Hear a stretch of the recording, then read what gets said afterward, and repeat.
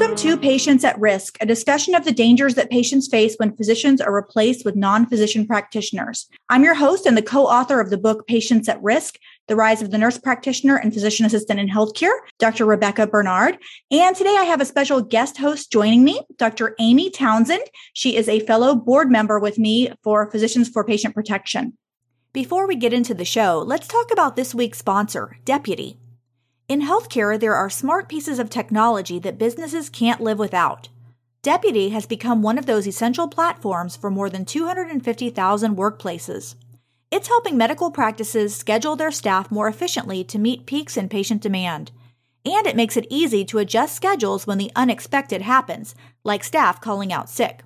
You can use Deputy on any device on the go. Within a few minutes of picking it up, you'll see why it has hundreds of glowing reviews from managers and staff alike.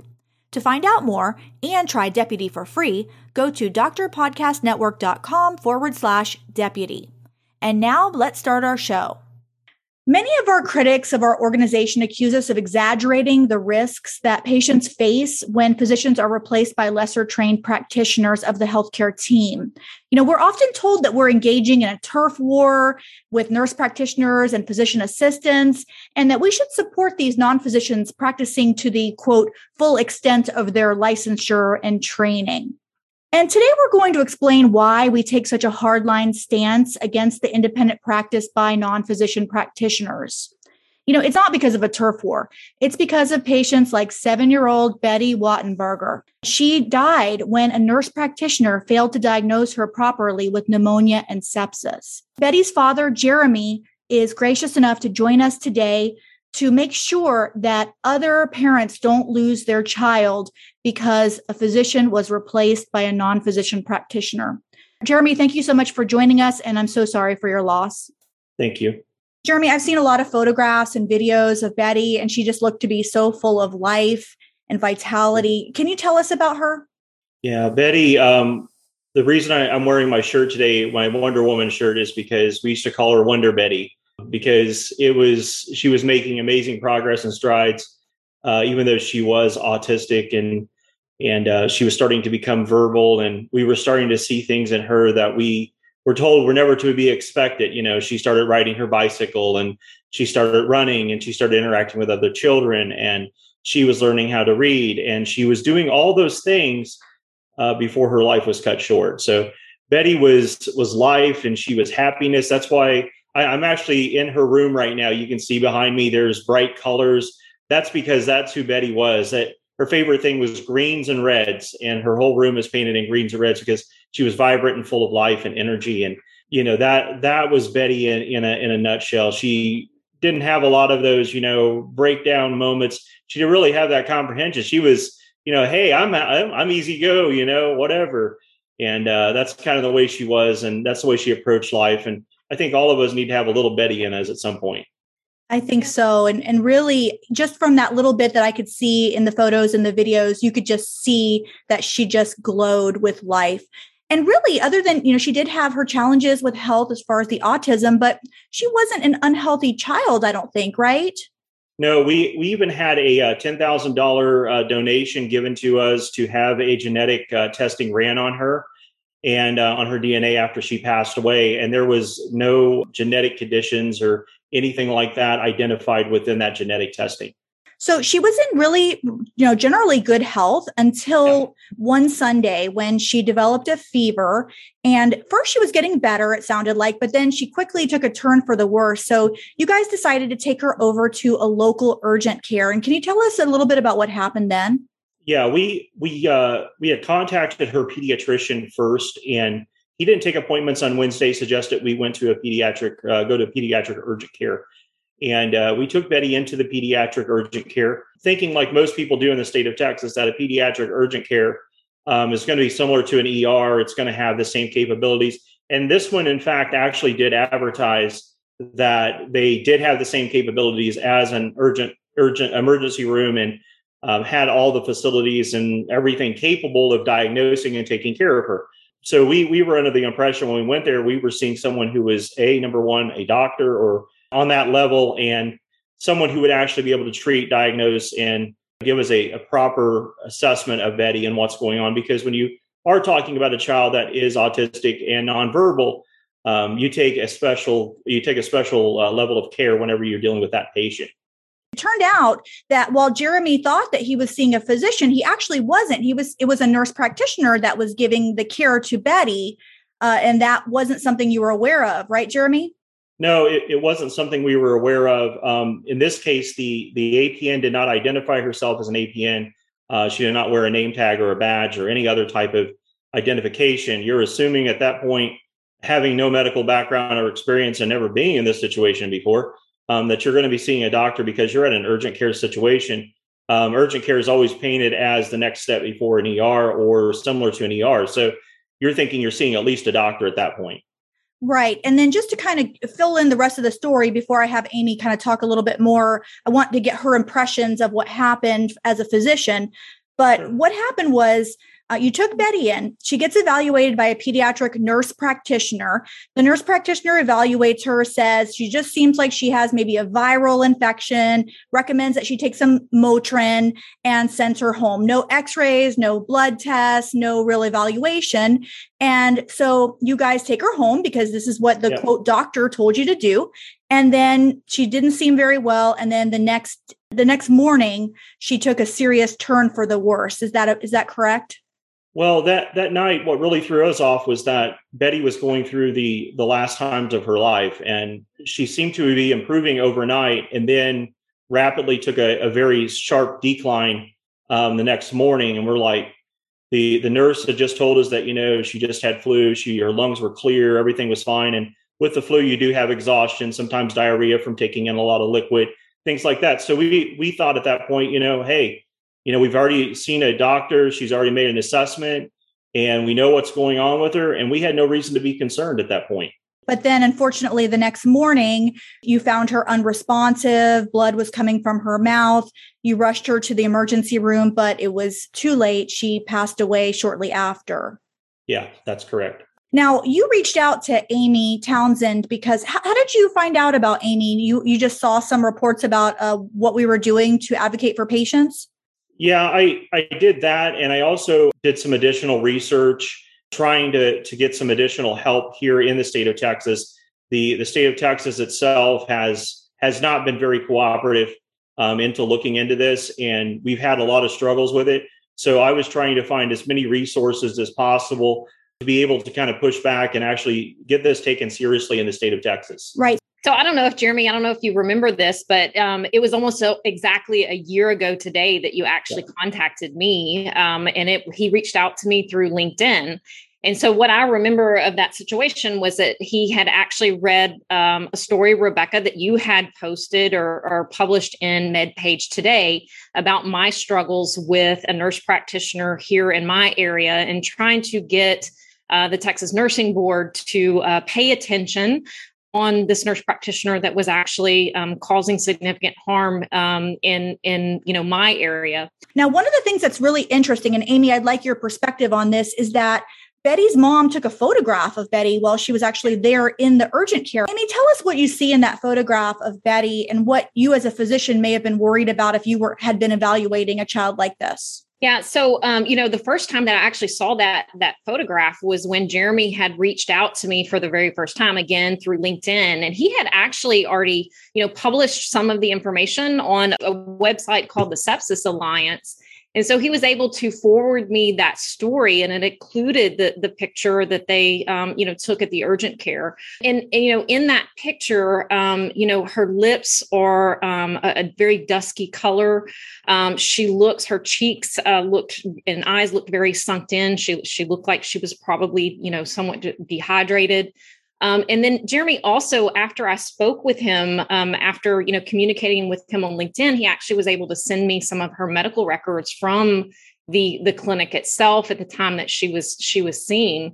And the one thing in those records that really stuck out to me were her vital signs. Her vital signs, it was very apparent that, the child was unstable. She had a heart rate, so I think it was in the 160s or 170s.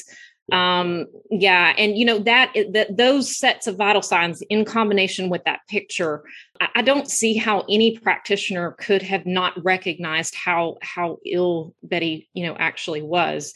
And the appropriate thing would have been to send her directly to the emergency room.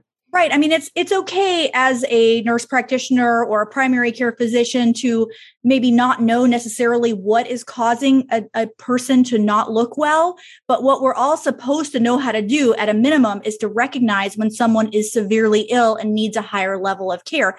In fact, that's what we hear all the time about, nurse practitioners.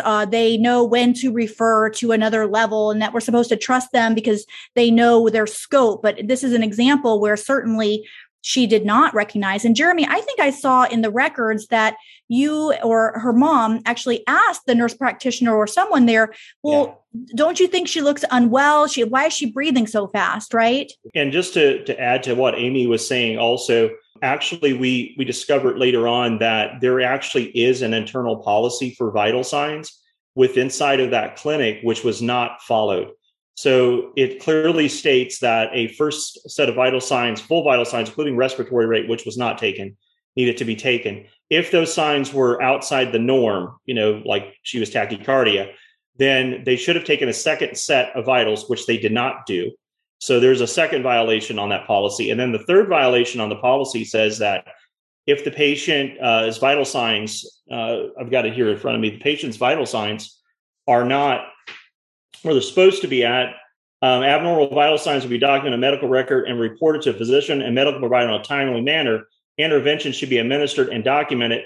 Reassessment of the abnormal vital signs. A patient is not to be discharged from the facility with abnormal vital signs unless approved by a physician or medical provider.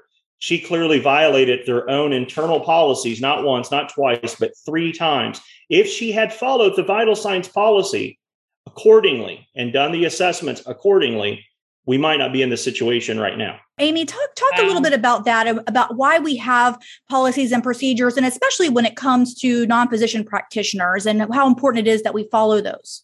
Yeah, absolutely. I mean, because there is limitations on the scope of training for non-physician practitioners. Their training is much shorter than a physician, and they can be very helpful to help physicians to extend the reach of the care that we can provide. But because of their limited training, protocols are often put into place like this to make sure that sick patients and most certainly sick children are recognized and the appropriate interventions are implemented. We know I'm a family physician, so is Amy. We do take care of children. We're not pediatricians, but we are trained to take care of children. And one thing in my training was a very healthy respect for how quickly children can decline. Now, in the case of Betty, she passed away about 15 hours after that urgent care evaluation, which is so fast.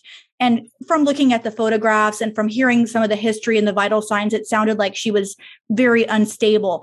But Jeremy, you as a parent, you have no way of knowing that. You did everything right. You took her to not only an urgent care, but a pediatric urgent care where you expected that someone would be there that would know what they were doing. And in Texas, nurse practitioners are required to be supervised by a physician.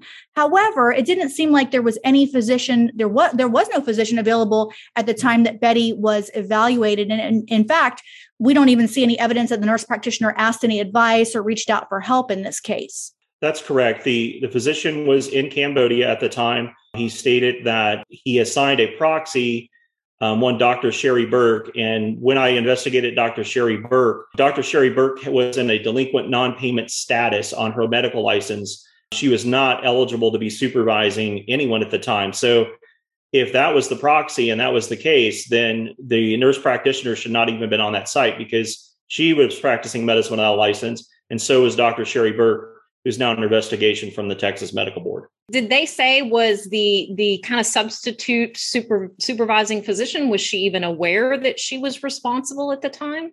So the medical board, whenever I talked to them about Dr. Cowan, they believed that Dr. Cowan was doing the right thing and had assigned an appropriate proxy. But they did not do any further investigation into that proxy. I had to go do that piece myself. And so the Texas Medical Board now is kind of in a situation where Do you call the doctor who was in Cambodia a liar, or do you take his word that Sherry Burke was his proxy at the time? So if you look at Sherry Burke's current licensure, it's still active, but she has no address. There's no demographic. There's no information whatsoever on her license. It's just completely blank. It says NA on everything. No practice, no nothing. So I don't even know what she's doing right now. So regardless of whether there should have been a supervising physician, there's no indication, though, that the nurse practitioner even made an attempt to reach out to anyone with any concerns or questions or following the protocol that you mentioned. Yeah, no, there's no signs of that. She seemed like she was doing her own thing that day. Even to go further, there's actually a procedure for documenting medical records. She violated that procedure also, that policy on site also. And that was one of the things the initial Board of Nursing investigation hit her on, is that her charting could have caused patient harm. So they even identified at the nursing board in the first investigation that she was acting reckless by not charting properly. So, I mean, it's been shown over and over. She clearly violated policies, procedures. She was doing her own thing that day. She was in charge, and that was all there was to it. She wasn't going to reach out to anyone. Well, part of the problem with this remote supervision that we have is that we have to trust the person that's being supervised, that they're going to know that something's outside of their scope, or they're going to recognize that something is wrong and reach out for help. And I think this is one of the fatal flaws that we have for supervision. Amy, you are a Texas physician. You, of course, broke the big story about Kevin Morgan and his inappropriate testosterone clinics and went through a tremendous amount of effort to get him to stop that behavior. What are your thoughts when it comes to Texas and supervision of non-physician practitioners? So this is one of the most frustrating things, is that, over the last couple of decades, we have had this gradual deterioration of the definition in the laws that are there about what actually, physician supervision means. And so, as nurse practitioners have pushed for legislation to gain more and more independence, what has happened is medicine and physicians have ultimately conceded little by little to where now that, what we have as a definition for physician supervision is very lax. And unfortunately, when we get to situations like this, it's very hard to hold anyone accountable just due to the vagueness of what physician supervision actually is. And I think that Jeremy has, run into that as he's tried to get some accountability for this case. Yeah, that is such an important element of this. I mean, of course, we have this terrible tragedy that should never have happened. And now we have a grieving parent that's saying, like, wait a minute, this should never have happened, and this should never happen again to another parent. So, Jeremy, you really single-handedly are just starting to rattle cages and shake these legislators, these politicians, these people that are supposedly making sure that patients are being kept safe. And it seems to me like you're just hitting challenge after challenge after challenge. And I just want to thank you for what you're doing. Can you tell us a little bit about, first of all, were you aware right away? Of course, you were aware something went wrong because you lost your daughter, but were you aware of all of the issues with nurse practitioners and that sort of thing when this happened? No, I wasn't aware of it at all. It never came to my mind that, you would have a nurse in charge of an urgent care or anything like that. I mean, she's the owner of the urgent care, so she does have some responsibility in determining who actually is supervising her and who has licensure there. Wait, you're saying that the nurse practitioner owns this pediatric urgent care? Yes. Currently, she is the majority owner, and when Betty was saw, she was a minority owner with Dr. Cowan of this urgent care. She is now the majority owner of this urgent care with her father, Frank Shear. That's part of the problem with the current laws that we have in Texas, is there is this conflict of interest there. How do you essentially, have someone on the payroll that is responsible for also supervising your work? To me, that is almost impossible for them to actually do real supervision when they're receiving, a check, or their salary is dependent on, how they supervise. That's been a question I've raised with legislators too, is that how can you expect a doctor to delegate licensure and authority to a nurse when the nurse is the owner of the clinic or at least part owner, as it was in Betty's case. She was part owner of the clinic at the time. So it's almost a peer relationship when it's not really supposed to be. Right. That is just amazing to me. I can't even fathom that. I don't know what the laws are. And I guess I should know what they are in Florida. Of course, it's state to state as far as whether non-physicians can own clinics. Apparently in Texas, you can, probably in a lot of other states. And I'm sure in the full practice authority states, they can. Of course, Texas is supposed to be a supervised practice state. So you began to learn about this, and then you started talking to, who did you go to first? The nursing board? Yeah, my first trip was to Health and Human Services here in Texas, because I didn't realize they weren't a medical facility here in the state of Texas. And I actually got involved with what I called Washington, D.C., called Health and Human Services there, because I couldn't get anyone in the state of Texas to answer. I had an ombudsman assigned to me initially to investigate. He was shocked that it wasn't a actual licensed medical facility in the state of Texas, and they rejected my complaint as a facility complaint. They said, no, we can't do anything with it. So I had to try to find the next avenue, which they said file a consumer complaint, because they're not a medical facility. So I filed a consumer complaint, which was then denied and told that this is a medical issue. It's not a consumer issue. And they denied it and sent it back to me. The Attorney General's office did. And then that's when I finally, started going to the nursing board and saying, look, I'm going to file this complaint. I filed the complaint 3 times. I was denied all of the times, every single time initially. So I got a hold of Senator Pat Fallon's office at the time, and Patricia Vojak. She got involved, submit my nursing board complaint, and let her know, that I had submitted it. And she told me how to submit it in a certain manner and way. And it was like mojo magic. All of a sudden, nursing board's doing their first investigation at that point. That's amazing to me. So here you are, a parent that's lost a child. Clearly, there were things done wrong. You're just trying to get an investigation really to protect other people, because at this point, this isn't really for you. It's for other families. And you got nowhere until you involved an actual political representative. That's amazing. Amy, does that sound like normal to you for what you experienced with the Texas Board of Nursing? Yeah, I ran into a lot of the same hurdles. Even as a physician, it was very difficult to find the right avenues of exactly where to send the complaint. And even if the complaint happened to end up in the wrong person's hands, there was no assistance in redirecting, hey, this is where you need to go. It was really just trial and error and trying over and over and over again. And again, I think that it sounds like Jeremy ran into a lot of the same issues.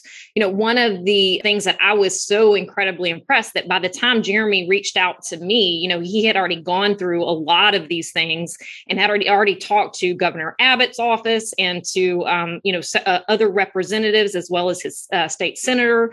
And so I was really impressed that someone who did not have any medical background was able to accomplish as much as he did in that period of time. It just amazes me that anyone would have to go through these kind of lengths just to report a concern. And that's just shocking to me. First of all, I know it's probably not for Amy because she's gone through these lengths to try to stop a different nurse practitioner who was doing things wrong over and over again. But what's also really interesting about this is when the Board of Nursing finally did agree to review it, they found really their only complaint was just that the nurse practitioner did not adequately take vital signs. So really, it sounds like they didn't have any concerns about her practice or a failure to identify a seriously ill child, but just simply that she didn't notate full vital signs. Is that right, Jeremy? Yeah, that was initially what they stated on their board orders, is that, her improper charting could have caused patient harm, things like that. Subsequently, I filed appeal after appeal after appeal, all of them being denied until I got a hold of the governor's office. And when I got a hold of the governor's office, Scott Kibbe there put me in touch with Dusty Johnson, who's the general counsel at the nursing board. And then that was October of last year. And he had to agree that the nursing board investigation was not sufficient. And they reopened the nursing board investigation. And it's still ongoing at this time. And they have a criminal justice investigator now working through that at the Board of Nursing. Amy, if a physician was found to be, or someone reported to the Board of Medicine that a physician may have contributed to the death of a child, how do you think the medical board would handle it there in Texas as compared to the way the nursing board has, just hypothetically? Yeah, I mean, the big issue here is what is the standard of care for that profession? And essentially what we have right now are nurse practitioners are practicing medicine, yet they're held, they're responsible to the nursing board, not the medical board. So they're not held to a medical standard of care. What they're going to look at, in these situations is, did they do the nursing tasks that they were, that they should have done? Not looking at medical judgment or, again, what medical standard of care is in these situations. And so that's what makes it very difficult to hold people accountable in these situations. You have nurses that are practicing medicine, but only held accountable to nursing standards. And patients have no idea. Jeremy had no idea. Parents like him, patients like him, every day receive care from non-physician practitioners, assuming that they're the person on duty. And in many cases, you have to see the physician and you're told, no, the NP or the PA is just as good. They can see you quicker. They're the only ones that are here. You're probably paying the exact same as you would pay for a physician. And meanwhile, potentially you're getting the wrong diagnosis, the wrong treatment. And if something does go wrong, that there's no accountability. Does that sound right in your experience, Jeremy? Yeah, that's correct. And, that's kind of been my experience, even talking to other, I have a 12-year-old daughter and we still run into the same issues when we go to, medical facilities or anything like that. Even primary care, they want to send you to a nurse practitioner first. They're like, well, we've got 5 nurse practitioners and 1 doctor, and that 1 doctor only I still want to see the doctor. Yeah. And why wouldn't you? I mean, it's clearly there's a difference. There's a difference in training. And there's, as you've now experienced, there's a difference in accountability. And it really is mind boggling. And we're going to have a second segment. We're going to come back and we're going to talk more about the additional efforts that you're making to make changes to protect patient safety, actually looking at legislative change, looking at more rather than just waiting for the Board of Nursing to take action, because clearly they're probably not going to do that or take adequate action. So we're going to get into that in our next segment. So I'd like to tell all of our listeners out there, if you're interested in learning more about this topic, please get our book. It's called Patients at Risk: The Rise of the Nurse Practitioner and Physician Assistant in Healthcare. It's available at Amazon.com and at Barnes & Noble. Please subscribe to our podcast and our YouTube channel. It's called Patients at Risk. And if you're a physician, we'd love for you to join our group. It's called Physicians for Patient Protection. Our website is physiciansforpatientprotection.org. Join us back for our second episode of this important discussion with Jeremy Wattenberger. Thanks so much for listening. Before we end, here's a quick reminder. If you want to boost efficiency across your practice and make staff scheduling easier, try the Deputy app. You can try this smart technology for free by going to drpodcastnetwork.com/deputy. That's drpodcastnetwork.com/deputy.